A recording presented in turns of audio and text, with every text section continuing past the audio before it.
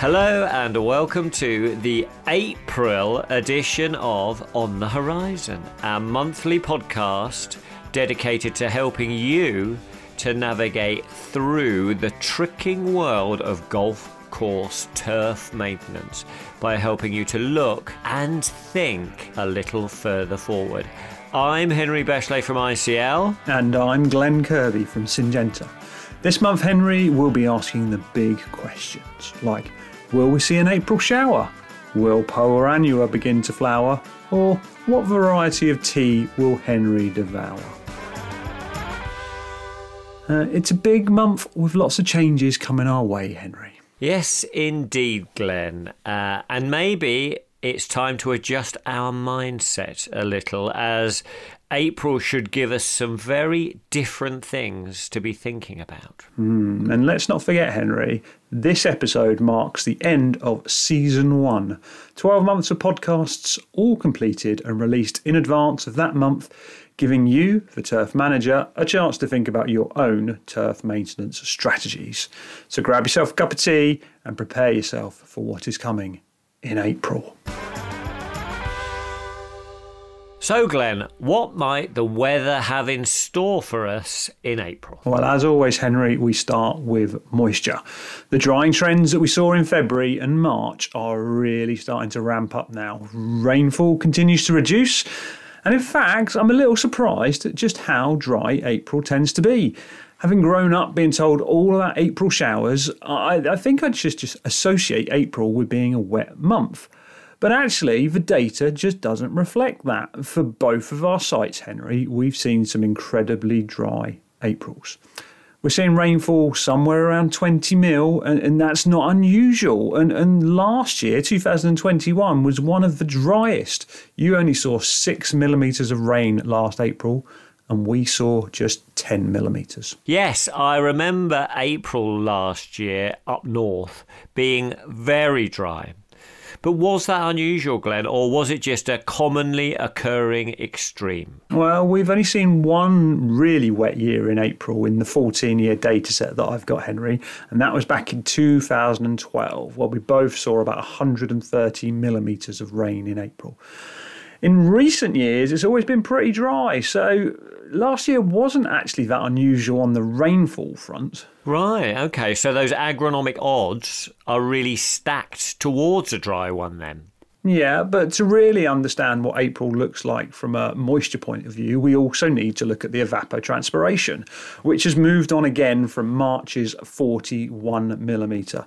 It's moved on to 55 millimetres for you on average and 57 millimetres for us on average. Ooh, so that is ramping up then. But again, Glenn, do these averages hide the variation? How wide a range might we expect to get in April in terms of evapotranspiration? Well, the range is kind of low 40s to mid 60s, Henry. So anything from averaging 1.5 millimetres a day to over 2 millimetres average moisture loss per day. So we are in genuine drying out territory here. Yes, and thinking back to the rainfall figures you just mentioned, are we potentially moving to some, like genuinely firm surfaces in April, which we last saw some months ago?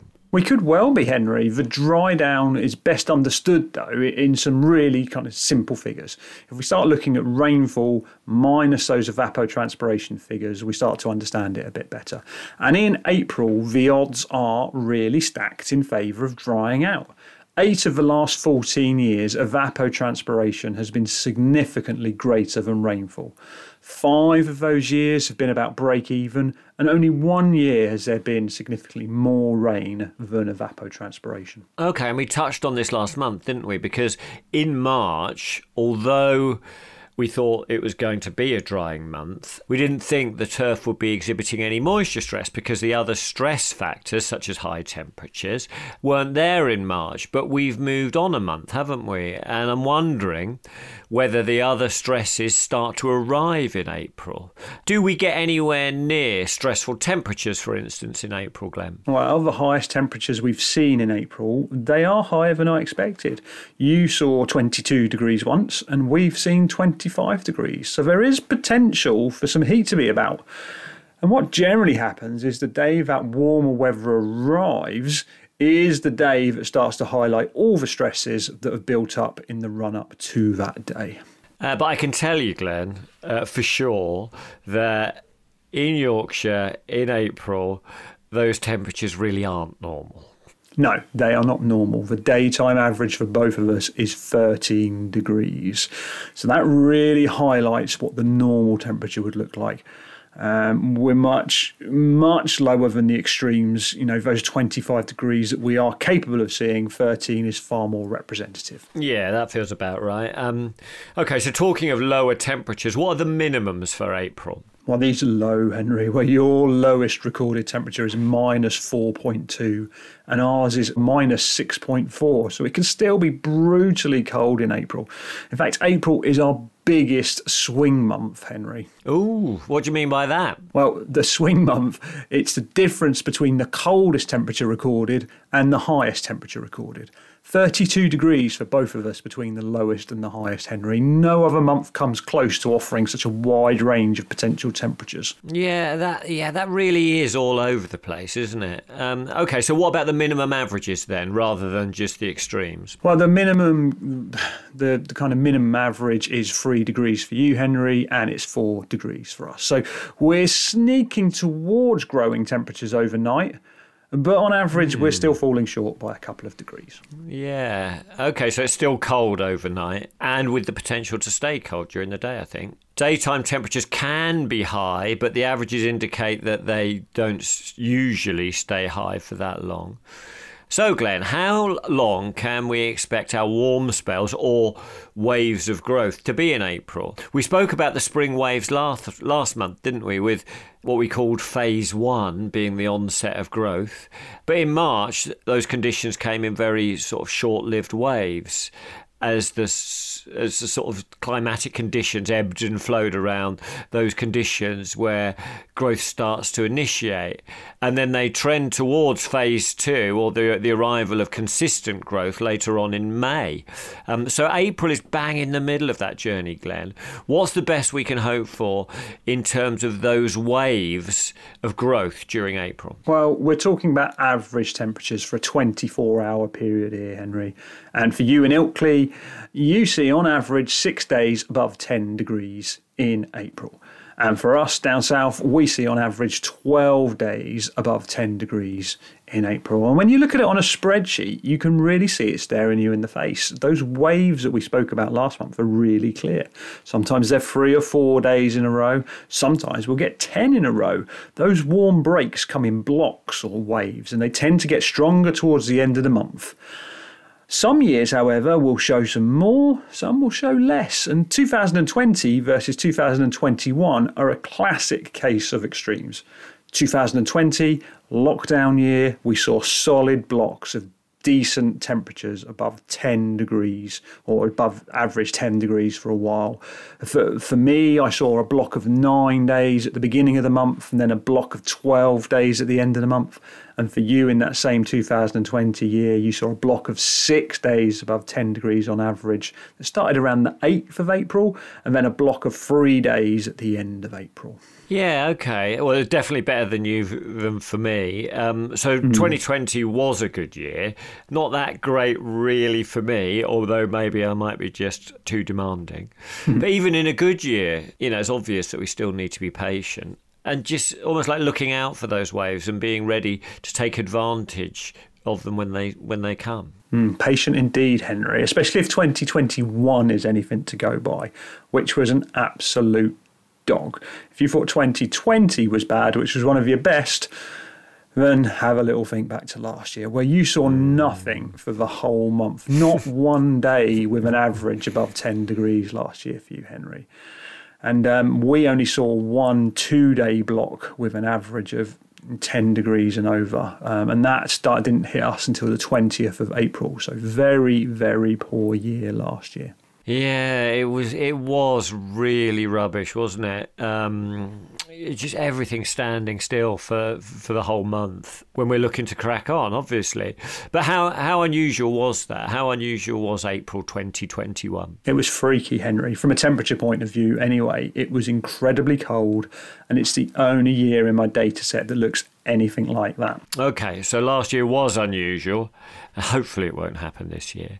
It just offered absolutely nothing in terms of growth opportunities. But, are there any lessons that we could take from last year's experience? Well, I think if we assume that 2021 is a worst case scenario, the worst we can see, then it kind of shows the work we need to do in order to ride that out. If we assume that April is going to deliver no growth and we plan for that, then it focuses the mind on coming through winter really clean. But it was unusual, and the opportunities are usually there, but they are opportunities rather than stressful conditions at this time of year. And if you remember when we started this at the beginning, we started talking about exactly that, plant stresses.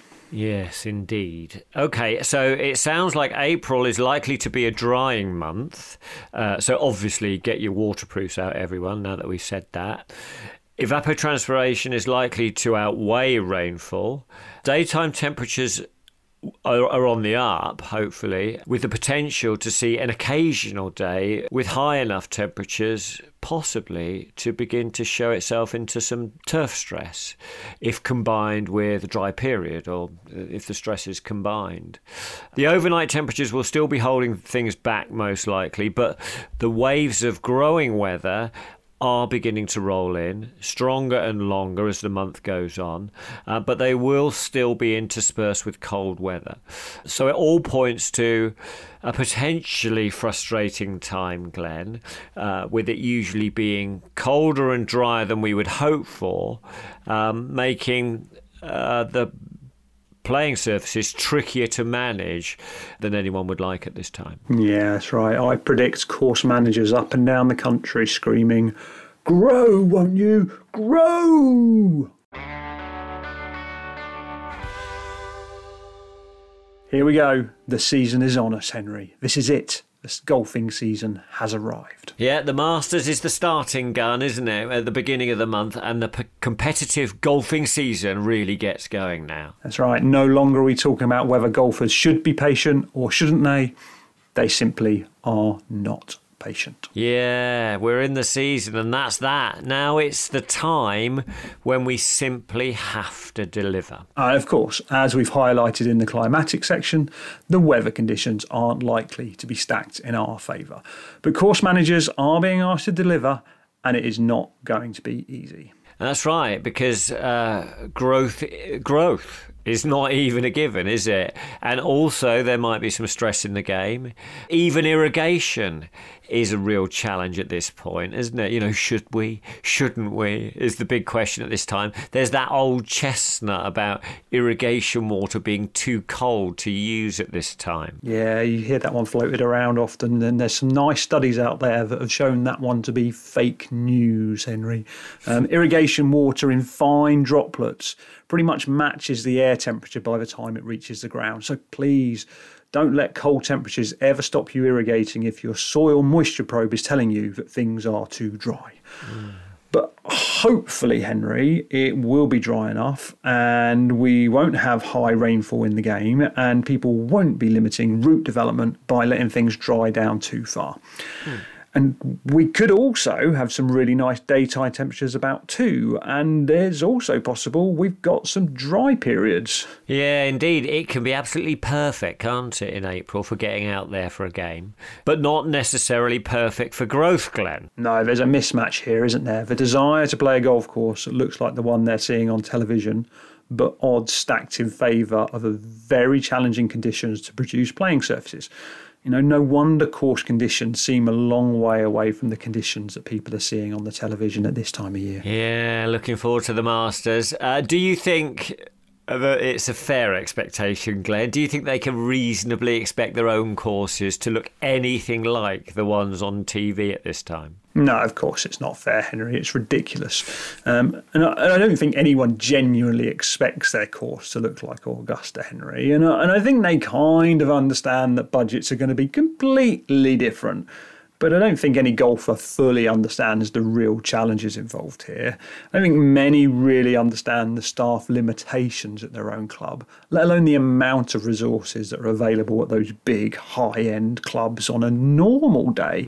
And they certainly don't understand how those resources just exponentially increase in the build-up to a televised event. And they wouldn't understand how tournament build-ups work either.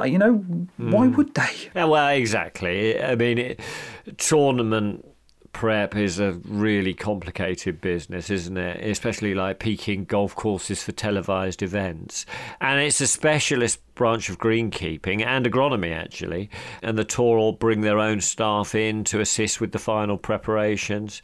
So why should a normal member of the public have any idea of any of this? I suppose the job of any professional is just to make the difficult things look easy. So, obviously behind the scenes there's a huge amount of work going on, but, unnoticed. Yeah, and I do genuinely wonder in this day and age how many people really want to give up that percentage of their life in hours and dedication to get golf courses into that condition. I think the mindset has changed a little from when I started, but I don't want to reflect back on that like an old man.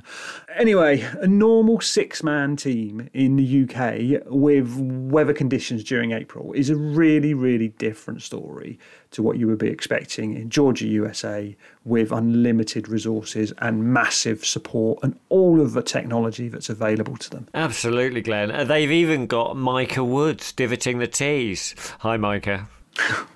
Yeah, so expectations are high, potential to deliver is low. How you come through April is all about how you navigated through the winter period, looking at things like disease on greens, traffic damage, worm casts, leather jackets, everything we've been banging on about since about last September. It really is never-ending autumn in the UK. But if you kept things clean, then things probably aren't too bad. But if things went wrong, then you really, really need Mother Nature just to throw you a line here. Yeah, and hoping those sort of consistent growing temperatures come sooner rather than later, Glenn.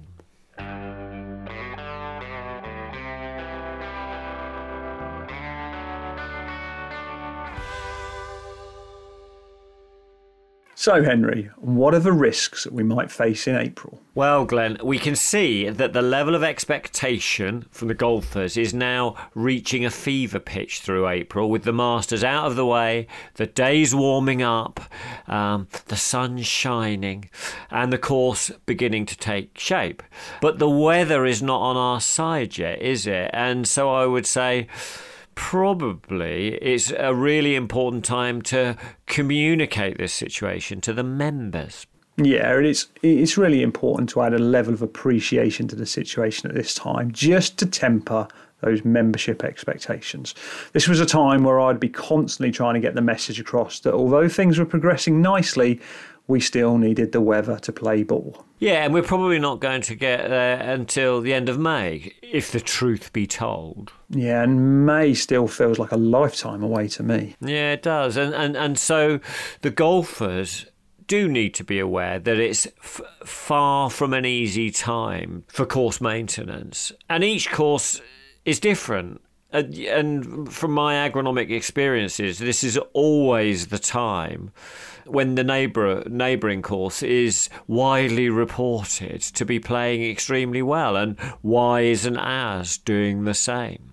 Yeah, those other courses local to you was always a frustration, but they could all be in their own different microclimates, and they will be. So they could be a bit warmer, so a stage on in their journey, or they could be lagging behind you in that kind of pre-phase 1 stage where the surfaces are kind of looking after themselves and not yet moved into this inconsistent growth yet. If your members are only making occasional visits, they aren't seeing the transition in the same way that they see on their own course. they visit their own course far more often, so they see that transition in all its ugliness all the way through. And when they visit other places, they only get a snapshot in time. They do not see the whole journey when they go and visit somewhere else. So take it for what it is. Hopefully everyone will be well on their way by this time with the early season renovations and recovery work, proceeding full steam ahead in April. With us, I think, hoping to just ride those growing waves to when more consistent growth establishes next month. But in terms of the agronomic risks, from what you were saying, we reckon that the agronomic odds are in favour of cold and dry conditions during April. The growth waves will hopefully be rolling in at regular intervals, and our job is to identify them and try to amplify and extend them with the application of some well-timed nutrition. And we're in that period now, aren't we? The waves are starting to come, Henry, so we've just got to be patient. Yeah, and we might start thinking about the risks of an extended dry spell, possibly leading to the soil becoming dangerously dry on the quiet, to bring some plant stress into the game, or maybe even some like soil hydrophobicity, which can start to become really troublesome at this time. Last month we talked about getting those surfactants on early for those dry sites, and I think that in April that advice broadens out to encompass all courses. Yeah, it's not just the dry sites we should be applying wetting agents to in April. Everyone is in the game now. The dry courses should have probably got started last month. Yeah. The marginal growing conditions can lead to the emergence of uneven or differential growth, with any coarse highland bent or even perennial ryegrass kicking off before the annual meadowgrass to create uneven surfaces right at the time when the golfers are expecting them to be smooth and true.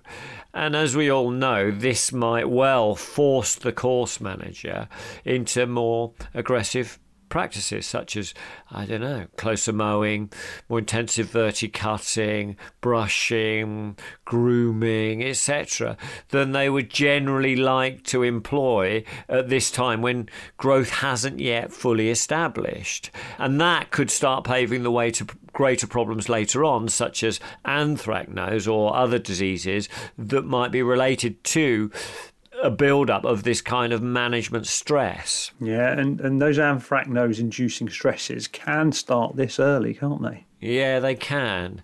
It's the law of unforeseen sort of consequences, I suppose, Glenn, where you don't, later on, when you're getting loads of problems with something, you don't see where it truly began. And I think sometimes it can be this time when the intensity of the maintenance just starts to ramp up a little bit too much. I mentioned previously, Glenn, that I thought that using a plant growth regulator such as Primo Max might have a part to play during this phase. What do you reckon? Is it too early for Primo in April, or should we actually be getting ready to bring it out at this time? Well, that's really dependent on how you came through the winter, Henry. If you're good and you're in surface presentation and polishing mode, go for it. But if you're in recovery mode because of winter damage, then maybe hold back. Again, it depends on what kind of April we get and whereabouts in the country you are. But let's touch on Primo in a little more depth a bit later on, Henry. Okay, great. Let's do that, because I think it might be that might be really helpful. If we're sticking to the risks, I should say that there is a risk of overcompensating at this time by applying too much nitrogen, in order to accelerate recovery or to cover up any agronomic deficiencies, and it might produce almost like excessive top growth that could be at the expense of root development. And this is the time when we want to encourage root development. So overdoing the nitrogen can be really self-defeating at this time. And again, it could bring serious consequences later on if we haven't developed that root system. So let's just try and keep the nitrogen inputs to a reasonable level during this time, and maybe keep them at or below 25 kilograms of nitrogen per hectare for the month at most, which would mean, I suppose, between 4 and 6 kilograms of nitrogen per hectare per week, to keep things moving along and keep that recovery going given reasonable conditions, to get us through those top dressings, etc. But far less might be needed if there isn't as much agronomic work to do. The actual growth response will obviously be governed by the climatic conditions, and so you need to be in a position to take any chances at this time when they come along. Yeah, that's right. And you're going to touch a bit later on, aren't you, and look at annual nitrogen budgets. Yeah, that old chestnut. Actually, on this line, if we're talking about growth, if we get some warmer soil temperatures, then type 2 fairy rings, for instance, can also provoke growth responses and cause uneven surfaces as well. There's plenty going on at this time, isn't there, Glenn? Yeah, April really isn't an easy month, is it, Henry? No. And on the same line, actually, we might also see some type 1 fairy rings causing some turf damage if that dry month materialises, for the lynx courses especially. And they can cause really significant problems of turf dieback, can't they, Glenn? And they might warrant, control.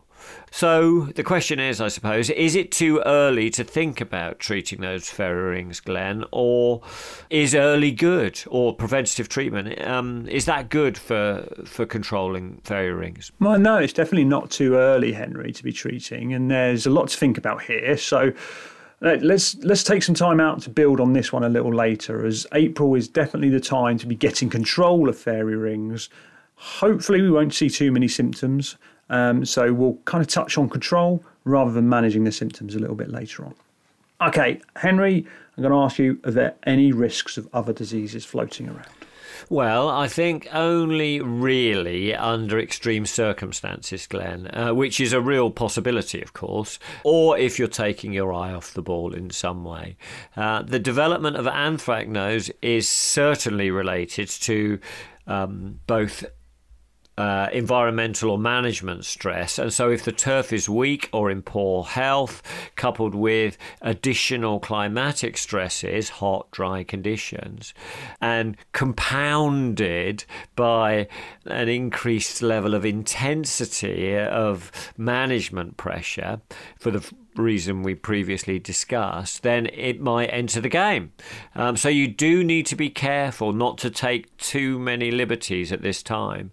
But good nutrition and overall cultural management should keep you out of harm's way at this time.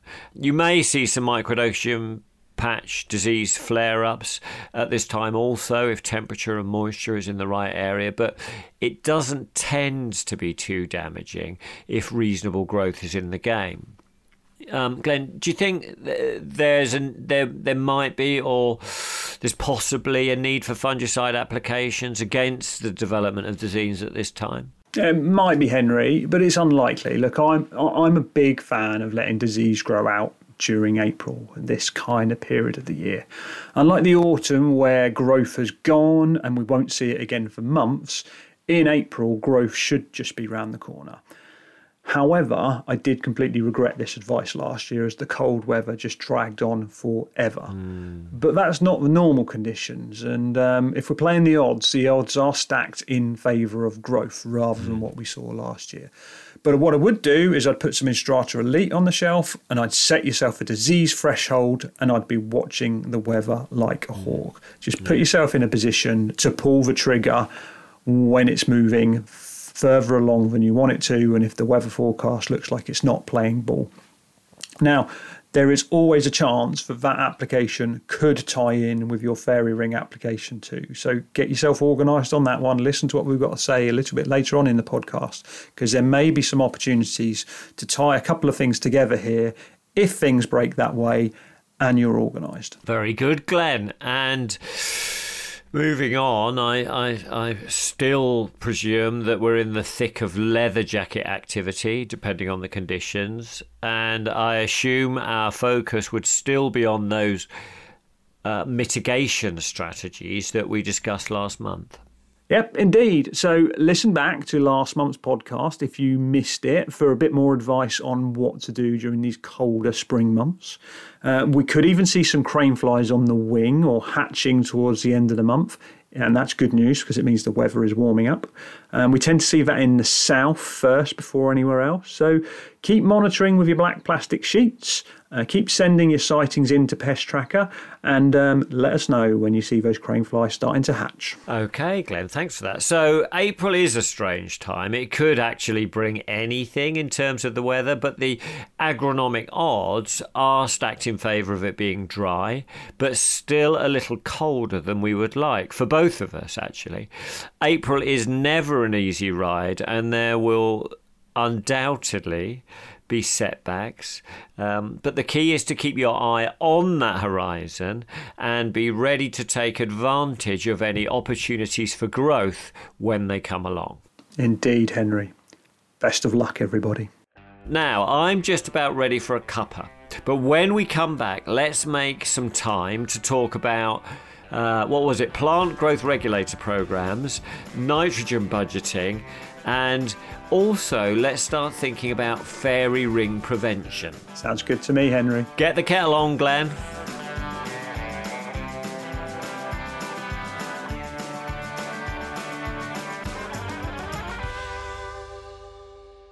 Welcome back to part 2 of On the Horizon with Glenn and Henry, and this month we are thinking about April. But before we get into the important stuff, let's focus on the really important stuff. Henry, what are you drinking?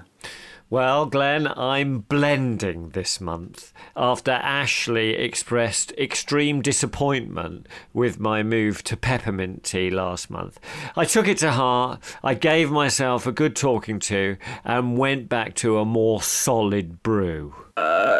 You're blending, Henry. What's that all about? I've tank mixed many things in my time, but I've never ever tank mixed a cup of tea. Right, well, I'm blending Yorkshire tea and Earl Grey in the teapot, Glenn. A grey Yorkshire, Henry? Yeah, something like that, Glenn. How is it?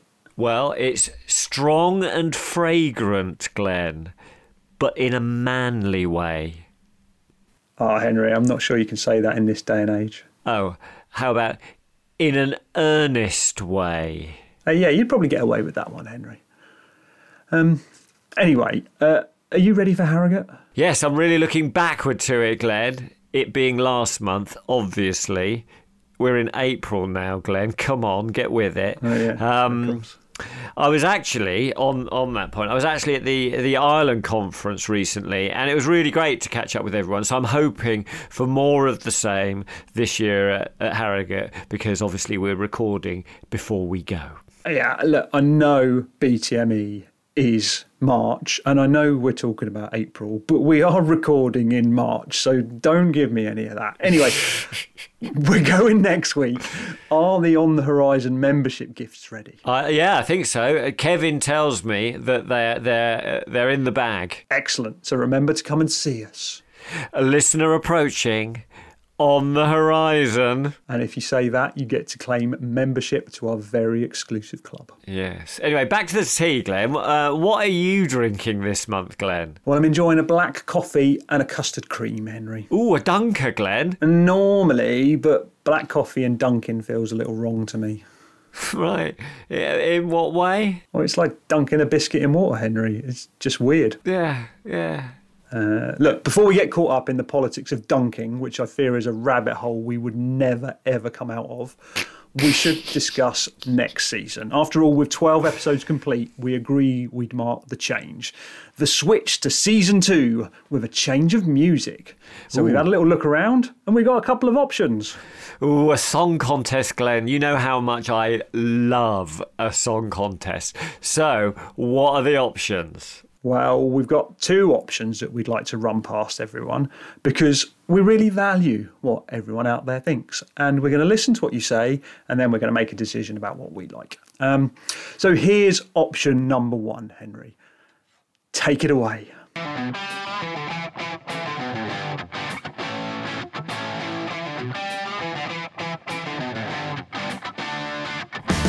Hello and welcome to Season 2 of On the Horizon. I'm Henry Turf Mother Bechley from ICL. And I'm Glenn Kirby from Syngenta. This month, Henry, we'll be asking, do you love to rock?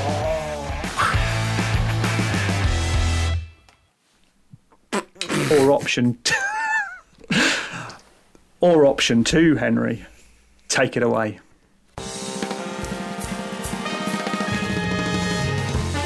Hello and welcome to Season 2 of On the Horizon. I'm Henry the Dude Bechley from ICL. And I'm Glenn Kirby from Syngenta. This month, Henry, we'll be asking, do you like to swing?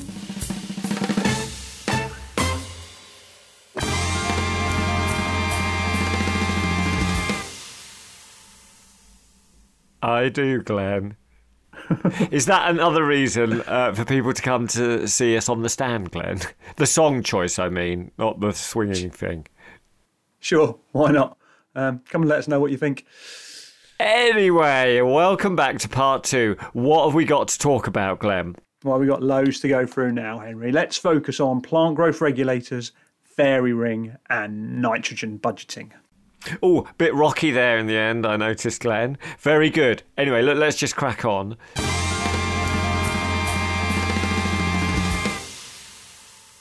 Okay, Henry, I'm going to try and cover a few things here. Firstly, what does Primo do? Then, why is it valuable, particularly this year? And thirdly, how can we build better programs? I don't know about you, Glenn, but I've still got that kind of rock thing going on in my head. But anyway, yeah, look, really looking forward to this. So let's do some myth busting. Right, to start with, Henry, Primo Max is a gibberellic acid inhibitor. It blocks the amount of gibberellic acid being produced. And gibberellic acid is the hormone that makes the plant elongate and stretch out. Right, so by inhibiting gibberellic acid production, Glenn, what do we achieve? Well, we condense growth, Henry. We don't really stop growth. We just make it more stunted and compressed, giving us a thicker and denser sward. And is that the only benefit? No, it's not, Henry. We're removing less clippings. We're creating tighter putting surfaces where it's easy to do, it's easier to achieve those desired putting speeds. And we're packing more chloroplasts into the plant, which altogether helps to create a stronger photosynthetic engine to help power photosynthesis. Now, there are even more benefits too, Henry. The reduced upright growth means that we are removing less clippings, and that can mean less fertilizer usage or more efficient nitrogen usage. US studies showed that around 25% reductions in N usage were possible by using Primo. Now, take that for what it is, and I suspect most people in the UK who are using Primo have already built that nitrogen reduction into their programs already. Yes. I mean, it is a miracle product, isn't it? And I think we're going to touch on that later on, aren't we? Yeah, indeed. And I suspect most courses in the UK are already pretty close to their minimum levels of nutrition on greens already, because a long history of Primo use has probably enabled them to push them to those lower levels. So if you're on a pre-row program, I wouldn't take that advice that I've just given and drop your N input by 25% on the back of this simply. But if you've never used Primo before and you're just introducing it into your program, then you'll probably find you'll get more out of your nitrogen than you did previously. But it could be a useful thing to think about with tees, approaches, fairways this season. Okay, so we've created a denser plant with benefits, Glenn. Those tighter, denser putting surfaces that have greater wear tolerance and such, partly because of this interaction with nitrogen and partly because, as you mentioned, we've got more chloroplasts in the cells creating that better photosynthetic engine, as you put it. But you haven't really talked about the benefits, of that fundamental turf response of reduced clippings. No, I haven't, Henry. For me, the change in morphology and improved health of a plant is the biggest win. Clipping reduction, for putting surfaces anyway, comes a close second. Yeah, okay. But what about for larger areas such as fairways? Now, in those areas, Henry, traditionally course managers haven't really embraced the labour-saving elements of Primo. What they've tended to do is apply it to larger areas and continue to mow the same as they would have done without it. And what that's done is it's helped them get much better quality surfaces. But with the current labour market... Yeah, I've lost count of how many people sort of telling me that they're looking for staff. And the cost of fuel at the moment? That is horrendous, isn't it? I paid, what is it, over £1.80 odd a litre for diesel yesterday, Glenn. Yeah, and the challenge wrapped up around fertilisers, and we don't need to talk about that much more. No. Maybe now is the time to start thinking a little bit differently about Primo and maybe using it to save labour and fuel rather than just spray and mow as normal. Yeah, that is very relevant for the moment, I think, Glenn. Of course, every setup and course environment is different, but that benefit is really worth sort of taking seriously again. Yeah, and if we look a little further down that horizon, Henry, with the rise of autonomous mowers trundling around, I suspect in the future there's going to be some close relationships between those two things that could be quite closely connected, potentially leading to minimal labour, reduced fuel and higher quality turf. Yeah, certainly worth thinking about. Okay, so what about building that PGR program then? What's the best way to go about using Primo properly, Glenn? Well, in summary, and you can just jump forward to the next bit after this if you don't want the detail. In the summer, apply every 14 days. In the cooler times, apply every 30 days. And if the weather's in between, then apply in between. Very simple. Look, Primo degrades based on temperature, Henry. The warmer it is, the shorter it lasts. The cooler it is, the longer it lasts. And you can use the growth degree day calculator on the Syngenta website to help guide you on this. Now, there's a few misconceptions that I regularly see wrapped up around Primo and this subject, Henry. Ooh, myth-busting alert. Now, firstly, people tend to think of growth degree days as how long the product lasts. That is not the case. And I slip into this trap occasionally, and I really have to work hard to break the habit. I'll say something like Primo will last 200 growth degree days at a base temperature of 0. But what I actually mean is when you reach 200 growth degree days, it's time to reapply. It's a subtle difference and a very bad habit. And it's a bad habit because Primo doesn't just stop working like I imply sometimes. It slowly degrades. It degrades to a point where it's doing very little, and then possibly you could see a bit of rebound where you start to see clippings rise more than they would have done in an untreated area. Yeah, okay, fine. Get that. Okay, so Primo degrades over a period of time. It doesn't just stop. It is not a time bomb that reaches a day and then explodes. In order to apply again before the Primo degrades completely, we'd recommend applying 2 greens at around 200 growth degree days with a base temperature of 0.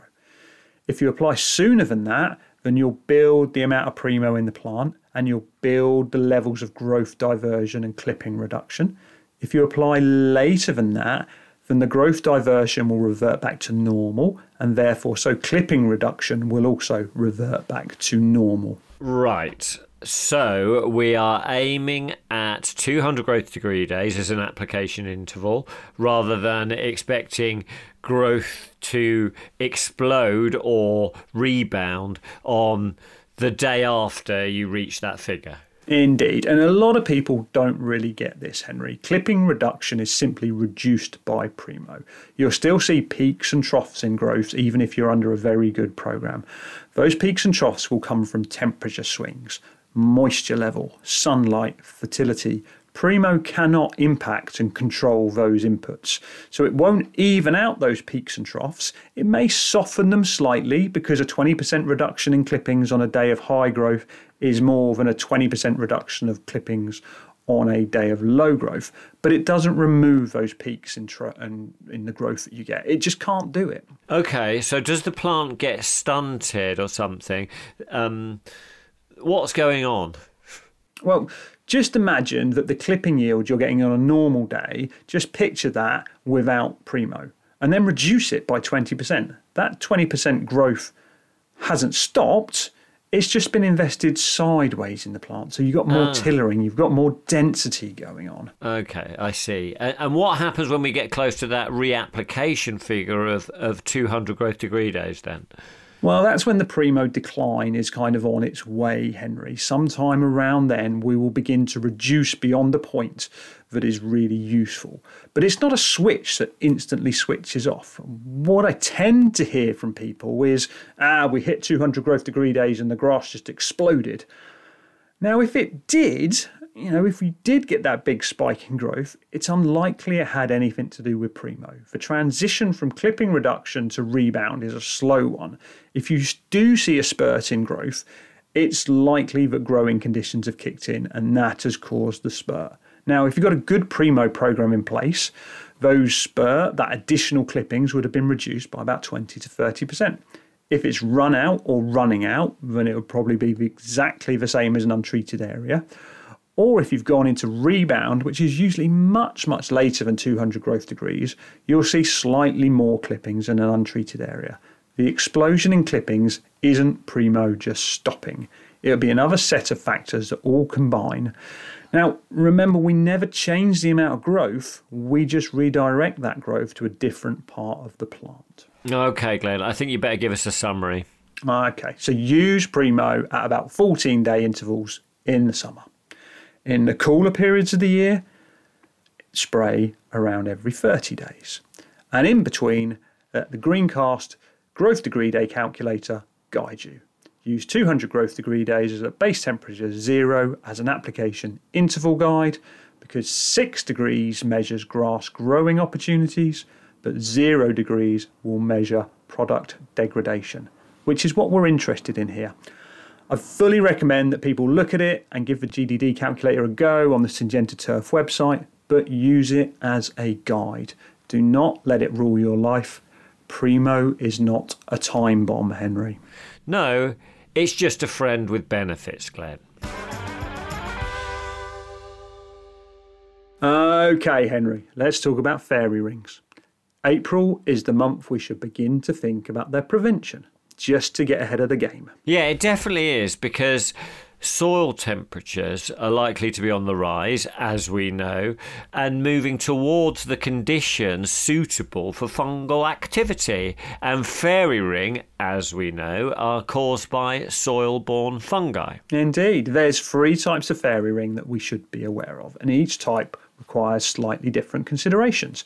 They're all circular, outward-growing fungal growths. They express different symptoms depending on how they impact the turf. There are, and I always get this mixed up in my mind, so I've written it down. Glenn, type 1 fairy rings are those which exhibit dead areas of turf.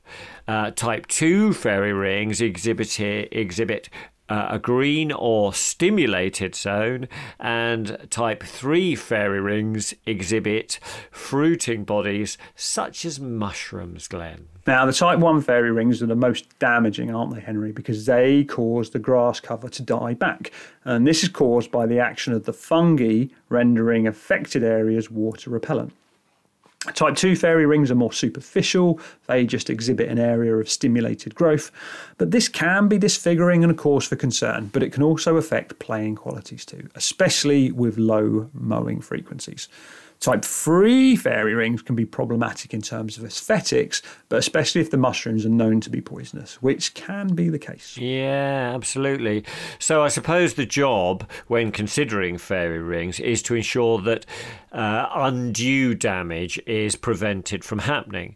Type 1 fairy rings, as you said, are caused by, or the dieback is caused by, the development of hydrophobic conditions. And so we would treat known areas that are likely to be affected in such a way with a surfactant to try to overcome the soil hydrophobicity and allow us to maintain plant health if we possibly can, rather than it dying back.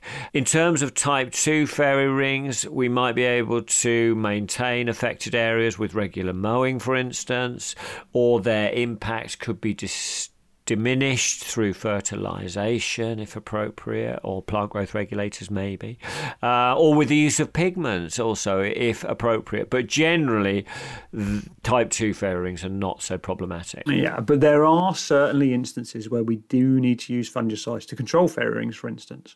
If type 1 fairy rings are present in golf greens or close mown turf, stuff that's being deliberately kept dry, such as on a links course, then those type 1 fairy rings can cause significant amounts of dieback. Yeah, and even with the intensive use of wetting agents or surfactants, they can still cause problems. So sometimes fungicidal control might be appropriate and actually very much needed if they are sort of, becoming too damaging. If that is the case, Glenn, thinking about that, what should we be thinking of in terms of fungicide use? How do we achieve control? And is there any special advice on application or timing of that fungicide that we should know about? I think managing expectations is an important place to start, Henry. We need to carefully consider what our expectations of a fungicide are on fairy ring. Are we expecting to control it completely? Are we expecting to eradicate it? Or are we just looking to soften the symptoms? But we need to be realistic about what we're expecting here. Now, from a chemical point of view, the only fungicides with fairy ring on the label in the UK are Heritage WG and Heritage Max. Both can be used in a long-term strategy to deal with fairy ring. They are unlikely to eradicate it first time of application. Now, careful thought needs to be placed around the timings and best practice when we're applying this. And we want to be putting it down in a temperature range when that soil temperature range is between kind of 12 to 15, which is when the fungal activity will just begin to commence. Now, for most areas of the country, that is going to be somewhere around mid-April, and possibly going through to the end of May, depending on where you are and what the year is looking like. So we need to be thinking about this in the month ahead of us. Not necessarily pulling the trigger on it yet, but we need to be ready with the right products on the shelf, ready to go if we get that mild spring. Now, the further north you go, the longer it takes to get to those temperatures. So for some, this may well be leading into May, possibly June, or even the really northern areas of the country up in Scotland could even be July. So it's really worth keeping an eye on those soil temperatures to look for those optimum ranges. Okay, so in terms of frequency of application, how many treatments are required or are generally required to achieve that good level of control? Well, the data supports 2 applications at 14-day intervals during that period, with the product being watered into an appropriate depth to maximise the amount of active ingredient reaching the area of activity. Now here is the challenge, Henry, because for each fungi or each fairy ring in each different soil type, that will be slightly different. So understanding where you're trying to target would be really helpful to optimizing your application. Okay, so what are we looking out for in terms of targeting the depth of the fungicide application? If we take soil samples out, for instance, will we see the zone that is being affected by the fungi? Oh, well, there are over 60 different fungi associated with this problem, Henry, so each one will manifest itself slightly differently. But what I would expect to see is hydrophobic, strong water repellency in the regions that are affected. After all, fairy ring isn't a disease that kills turf, it's a fungi that alters the state of the soil so that grass growth is altered. Now, several fairy rings that I've taken core samples out of, you can clearly see the hydrophobic areas in the profile by dropping water droplets across the profile, and you can start to then see what depth the challenge is at. Now, that's going to be slightly different in all situations. The other thing you can do is put those soil cores in a plastic bag with some moisture, keep them warm so you start to stimulate that activity in a forced environment, and that could possibly stimulate some mycelium activity. And that would really help you identify exactly where it is in the soil profile. But because of the variables involved here, there's no guarantees on either of those. But they're definitely worth trying to help identify the depth of the problem. The other method I often wonder about, Henry, but I've never tried, is using your soil moisture probe across that profile of the fairy ring to understand exactly what's going on in the root zone, both up and down the soil profile and across the ring itself, just to understand better what's happening. Never done it myself, but I'd be interested if people can do it, particularly with those cores, if they could do it without breaking that up. I don't know. But it would be a really useful tool to help you decide how you manage that challenge, how much water you need, and how you target it. So we would take samples out, identify the zone being affected by the soil-borne fungi, and possibly aerate to that depth, and then deploy appropriate water rates that would allow the fungicide to move down into that affected zone where it is required. Yeah, I think most people are aware of the high water volume concept and watering in when it comes to targeting fairy ring applications. I suspect not many people have really tried to dial that in to hit the optimum target. I guess there's some possibility that in situations in the past we've overwatered and pushed the active ingredient down below the area of activity, or maybe over diluted that active ingredient. I guess at times we could have spiked too deep and bypassed it. They would always still have an effect, but the more we can target the maximum amount of active ingredient to key areas, the better chance we've got of getting really strong results on what is a very difficult and tricky thing to manage. Yeah, indeed. So in terms of the use of wetting agents, we would generally be using them routinely on type 1 fairy rings to, mitigate the level of damage. But should we also be considering the use of those wetting agents to assist at the time of application to help the fungicide move down through the soil profile to where it is required? Well, it depends, Henry. The more information we can arm ourselves with by knowing where it is in your particular soil profile, the more chance we've got of having a really effective result. If we're finding that mycelium activity is right at the surface, which is a possibility, then we should probably consider applying it without a wetting agent. However, if the depth of it is 2 to 3 inches down, then we definitely should be looking to push the fungicide down further with higher water volumes and wetting agents. Okay, very good. Good advice there, Glenn. So, plenty to think about, I would say, with regard to fairy ring activity, which might manifest itself at this time or a little later on. We got all those different types, so 3 different types of fairy ring causing different levels of damage, and each of them would require a different strategy to prevent them from adversely affecting the quality of the playing surfaces. Yeah, this isn't a disease of the plant. This is a fungi that alters the soil structure and either stimulates growth or makes it difficult for plants to grow. So when we're thinking about fairy ring management, I think we're really thinking about soil management and understanding how this fungi is adjusting the soil profile. So I think we just need to frame it a little bit differently in our minds to understand how to manage it best. And I think with a little bit of foresight, we can move this forward. Absolutely, Glenn. Couldn't agree more. April is the time to prevent and reduce the impact of fairy ring down the road. We should make some more time later on in the year to talk about management strategies once we see it in June or July. Yeah, that would be a good idea.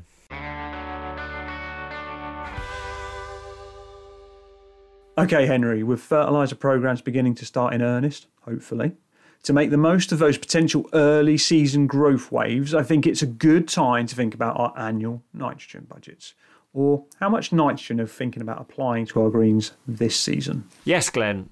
Our fertiliser programmes, as we all know, are central to the maintenance plan, and it's really important that we use our nutrition efficiently and with a really clear idea about how we would like it to maintain plant health and set growth responses in motion. We at all times we need to make sure that the nutrition is always fully attending to our wider agronomic goals. Now, our annual nitrogen inputs, or we could say our nitrogen budget for the year, is obviously a key consideration for all turf managers, and it forms a part of that very foundation of all our greens maintenance plans. Yeah, nitrogen is so important, this fertiliser programme. And we talk about the importance of nutrition most months, don't we? Yeah, we do, and with good reason. All right, so let's just start with the numbers. Nitrogen inputs are usually expressed in the UK and Ireland as kilograms of nitrogen per hectare per year, and these are easily calculated. The sort of figures are usually presented in product literature, for instance. But that's not to say that unintentional errors or maybe convenient omissions aren't sometimes made. Because, Glenn, this really is an area that can give rise to a temptation to kid ourselves, let's be honest, and that is never good. So, did you calculate your nitrogen inputs for the year, Glenn, when you were a course manager? Yes, I did, Henry, and I'm not altogether sure I know exactly why I was doing it, whether it made much difference or not.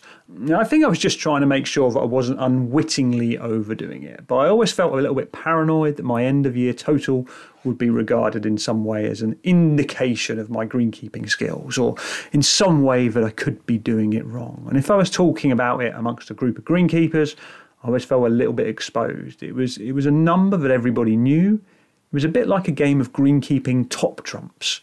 It was a very weird situation. Well, it is indeed, and it always has been. So, what figures would you be reaching for your end-of-year's totals for your greens then, if you don't mind me asking? Oh, I've got that horrible feeling again, Henry. I feel like I'm being judged. Yeah. I suppose it was generally around 80 to 100 kilos of N per hectare per year on my soil greens, and about 120 on sand greens. I can't honestly remember if they're the honest figures or the underinflated ones that I would converse with people about. Even though I felt I was quite sparing with my inputs, I always felt this would actually be regarded as being too high, and my fertiliser programme was at odds with sound greenkeeping principles, you know, those ones that have been handed down to me over the years. I always felt like that I should underinflate that number when I was talking openly about it. I thought maybe I'd be perceived as a better greenkeeper and not judged. Of course, no one ever challenged me on it or said that's too much, but you did get the feeling that they were keeping a close eye on you. It's a bit like that in the agronomy fraternity, Glenn. We're in such strange territory with this, and I suppose this might be because the common reference point for Golf Turf Nutrition in the UK is a book that was written 30 years ago, at a time when the demands being placed on the greens in terms of standards and season length were very, very different than they are now. I do think, Glenn, that as an industry we still have quite an unhealthy attitude towards turf nutrition, that we don't talk openly about it enough for fear of being condescended to or unfairly judged, which is a completely ridiculous situation to be in 2022. Yeah, I think you are absolutely right, Henry. I think it's time to talk openly about it. Yes, let's do that. There is nothing to be afraid of, Glenn. There is no such things as ghosts. Are you sure about that, Henry? Now tell me, is this really a safe space? Can I speak without judgment? Yeah, stop it, Glenn. You've got me at it now. Anyway, pressing on. In terms of our greens, and indeed all our fertiliser programmes, the nitrogen inputs are by far the most important element. Our success or failure might well hang on how we go about supplying it. And we need to think in terms of amounts, certainly, and also scheduling or phasing or allocation of those inputs. And of course, we also need to be aware of the different sources of nitrogen as well.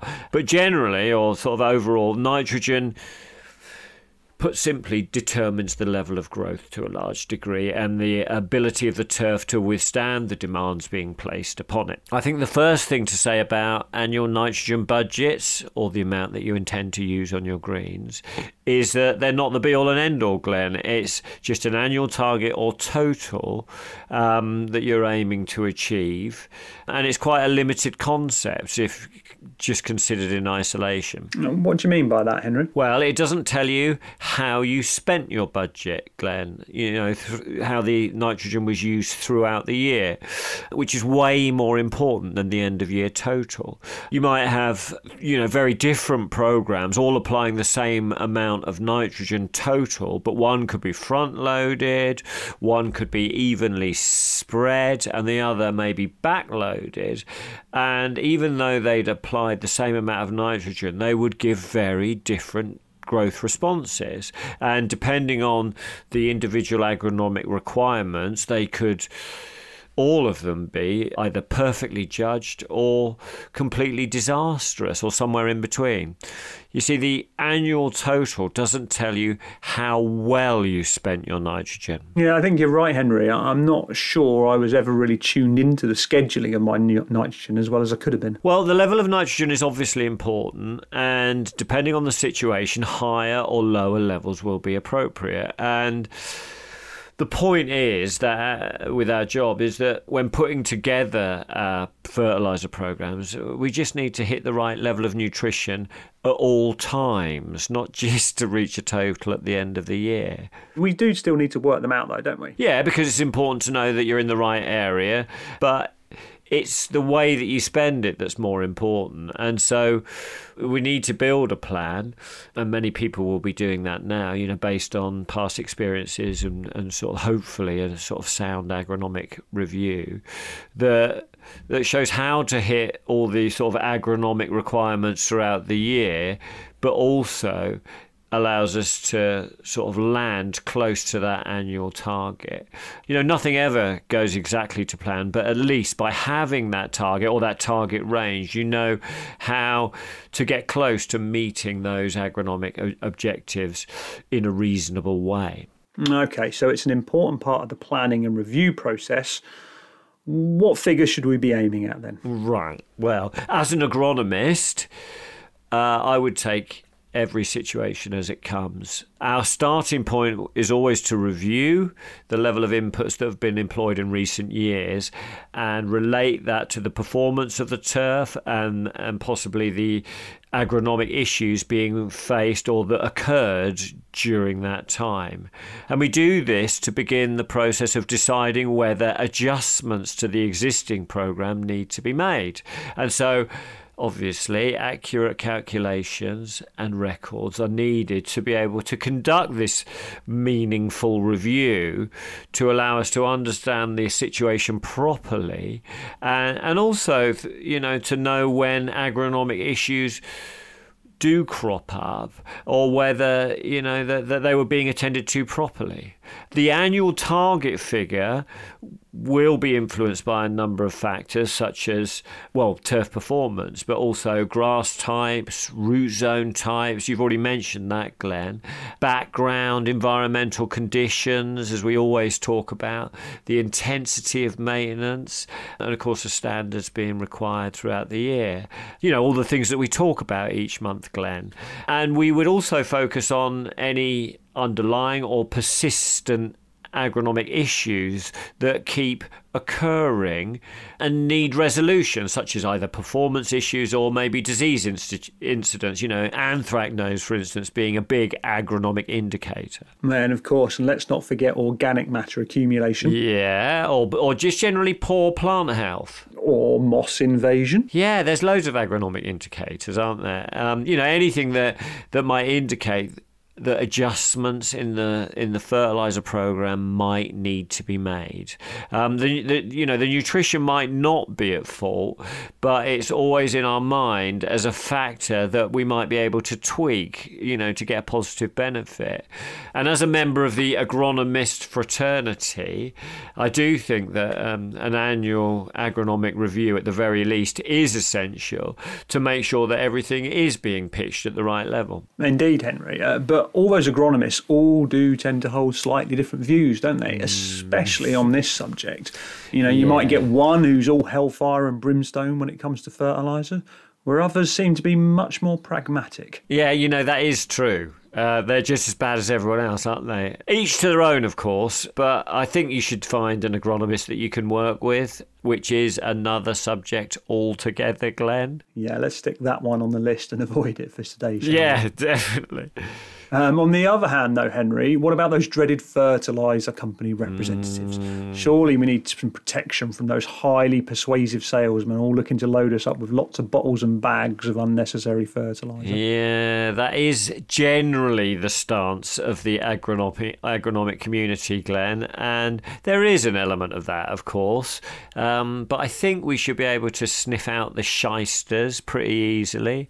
As an agronomist who works for a fertiliser company, I can say that we don't see any benefit in giving bad advice or recommending over-egged fertiliser programs because they only result in poor quality turf and lots of problems, which is not the best way of maintaining long-lasting and loyal relationships with our customers.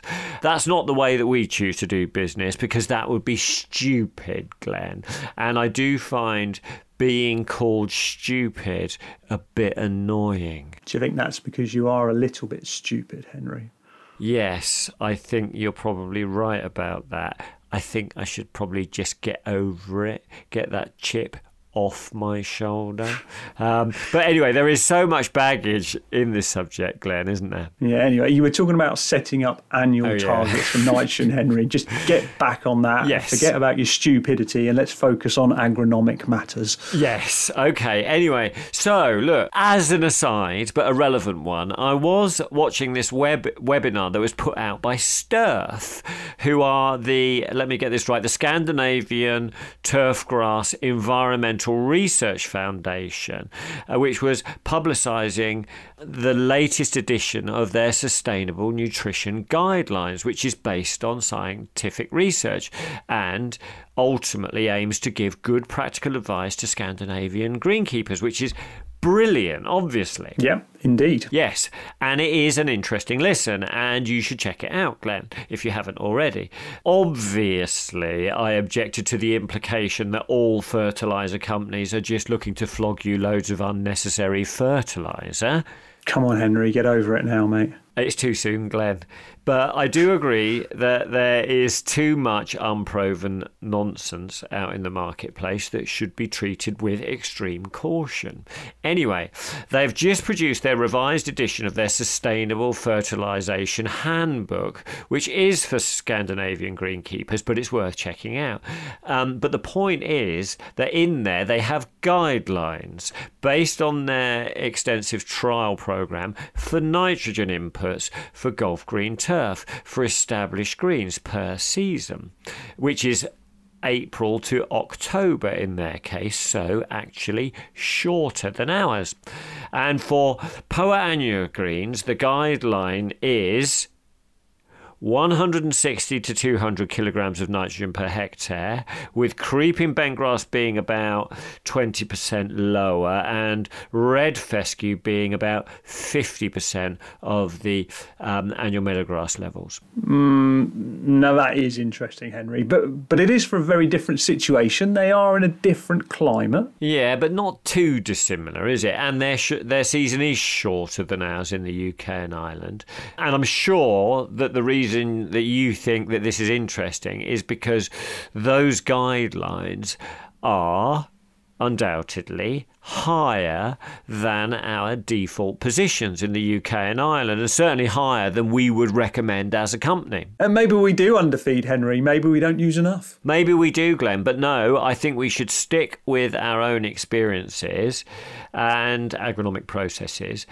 But I think most people looking after Poa annua dominated greens in the UK and Ireland are at about 100 to 120 kilograms of nitrogen per hectare per year, if they were prepared to admit it, of course, with some higher in certain situations where there might be a higher demand. But in Ireland, I think generally they run a bit lower than the UK, but that might be due to the higher creeping bentgrass content. Yes, greenkeeping in Ireland is a very interesting subject. And I do know that the soil-based and sand-based greens at my previous club had very different requirements as well, although I don't ever think I properly got to grips with it. No, it is difficult, Glenn, and every situation is different. But from the Sturf work, I was pleased to see that we seem to be on the right side of things, but maybe we should take these figures as a possible indication that the nitrogen sweet spot might be slightly higher than we currently think. Yeah, and it could be a contributing factor as to why anthracnose is becoming such a big problem in the summer in the UK. We might just be running things a little bit too lean in order to try and maintain those green speed targets that we seem to set ourselves. Yeah, running too lean is always dangerous, Glenn. As dangerous as running them or pushing them too hard, you know, with those heavy mowing units that Tom brought to light last month. Hopefully, the Sturf research will help people to put their programs into a better context. I don't think there's a massive amount of overfeeding going on in the UK and Ireland. Probably the opposite, actually. But we all know right from the first day of our greenkeeping that overfeeding, or indeed underfeeding, doesn't end well. But also, I ultimately think that you shouldn't feel as if you're doing something wrong or be afraid to be honest about your nitrogen inputs if you are getting by at 110 to 120 kilograms of nitrogen per hectare per year for annual meadowgrass-dominated greens, Glenn. No, indeed. So you have mentioned that factors such as grass type, soil type and climate will all have an impact on your nitrogen budget, though.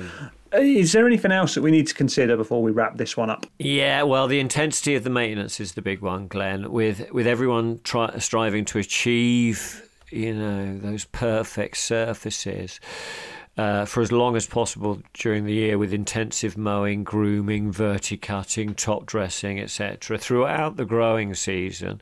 And actually, as trying to extend that growing season in any way that we can, that maintenance needs to be supported properly, doesn't it? With adequate nutrition, just to help the turf, you know, withstand it, but without any, you know, underlying agronomic decline.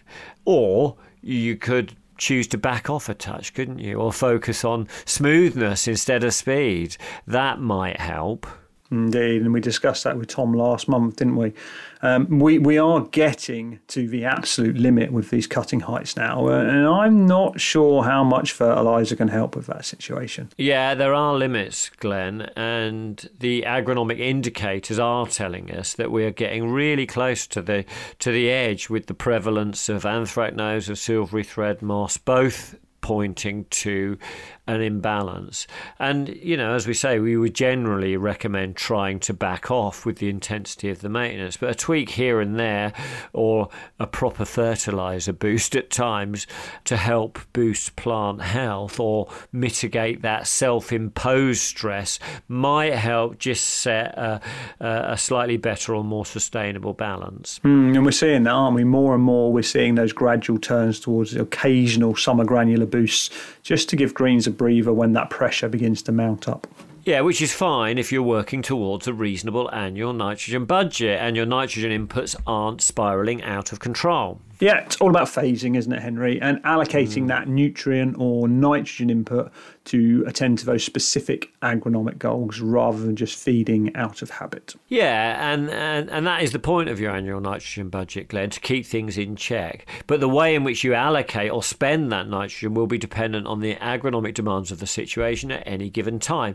And this is why I prefer to talk about kilograms of nitrogen per hectare per week if we're wanting to create specific growth responses at particular times. Go on and give us an example. Right, okay. So as an example of a greens fertiliser programme throughout the year, we might think to deliver, for the sake of example, 1 to 2 kilograms of nitrogen per week through weeks 1 to 12 in the calendar, just to keep the turf from deteriorating under play during these mild winter conditions that we experience all the time. I should say we're not trying to fertilise every week, but just work out how much nitrogen on average is available during the course of a fertiliser application. Right, so then we might go up to 5 kilograms of nitrogen per hectare per week through weeks 13 to 18 for a bigger boost.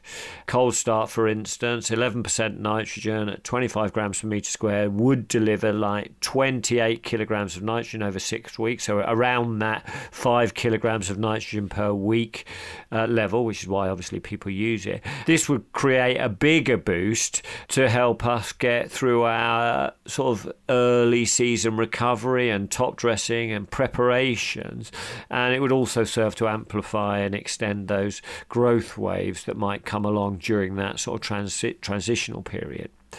From weeks 19 to 40, when more consistent growth has been established, we might settle into a liquid program delivering around 2 kilograms of nitrogen per week with Stressbuster or some solubles or whatever. And this would allow us to maintain those intensively managed playing surfaces appropriately, but we might need to adjust up slightly at specific agronomic pinch points, such as the time when anthracnose tends to come into the game, and so we might choose to just anticipate that or back off slightly with our intensity of our maintenance. Towards the end of summer or during autumn, we might increase growth levels for a short period of time by delivering, say, 3 to 4 kilograms of nitrogen per week through weeks 40 to 44, maybe a K-step, 6% nitrogen at 25 grams per metre squared, to get us through a renovation schedule, and then settle back to 2 kilograms of nitrogen per week through the autumn from weeks 45 to 52 to maintain plant health and positively contribute to our autumn ITM strategy, along with everything else, of course. You get the idea, Glenn. We're setting the nitrogen inputs to achieve an agronomic purpose. Yeah, and when you lay it out as a kind of weekly figure like that, Henry, and I can plan it through the year, it seems pretty simple. Yeah, I probably lost you a little bit with the talk of all the figures, but yeah, it is simple, and once people get a handle on sort of orchestrating those responses, everything becomes a lot easier and everything becomes a lot more efficient. You end up using less fertilizer if you take this approach. So anyway, how much do you reckon I applied, Glenn? Were you paying attention, or did I lose you completely with all those figures? Well, I don't know, Henry. There was a lot of numbers in there. I'm usually pretty good on my maths. I'm going to go 130 to 140 units of N for the year. Didn't feel ridiculous, but it did feel on the high level. Ah, okay. Well, it was actually 109 kilograms of nitrogen for the year if you calculate it out. Interesting, Henry. Now, and you even got cold start in there as well, didn't you? Yes, yeah, we did actually. We're actually making some now, which is good news. But yeah, people always think that we're just trying to sort of flog unnecessary fertiliser, whereas actually what we're trying to do is target our nutrition. And this is what our team of area managers do for a living. They know their fertilisers, they know their release patterns, they know their nitrogen sources and other nutrients, and they build their programmes that are tuned into the customer requirements, but based on sort of discussion and collaboration with their customers to just fine-tune those kind of nutritional responses. Okay, but what happens when things don't go to plan, Henry? The weather isn't always the most reliable. No, the weather never goes to plan, Glenn. But by working with our team, the course managers would know how to adjust properly to work things around. And if the turf does need a bit of extra nutrition to support it, then we know that that's not the end of the world, because we're always, well within or below at times, the accepted guideline figures. I guess from that point of view, your team, your group of good guys and ladies, they're out there on the road, but they're a bit more like agronomists and support than salespeople, aren't they? Well, a bit of both, actually, Glenn. They are a very good bunch, but they want their programs to be adopted and deployed properly, and so they're invested in them being taken up. But it's never a hard sell. It's always a technical exercise in collaboration with the customer. Most of the team were course managers or grounds people people, and so they are properly dialed in when it comes to the fundamental importance of the fertiliser programmes. Yeah, they are a good bunch. Thanks for that, Henry. That was very interesting and informative.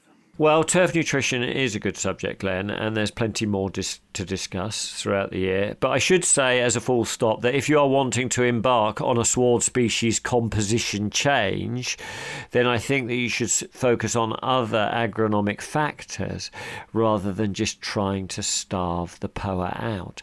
But that discussion, Glenn, is for another day. Oh, the disturbance theory. It's getting closer, Henry. Yeah, I know you're not going to let me get away without talking about it at some point, are you? No, I'm not. I'm interested in that one. Well, at least someone is, Glenn, but I'm going to need to talk to Richard first.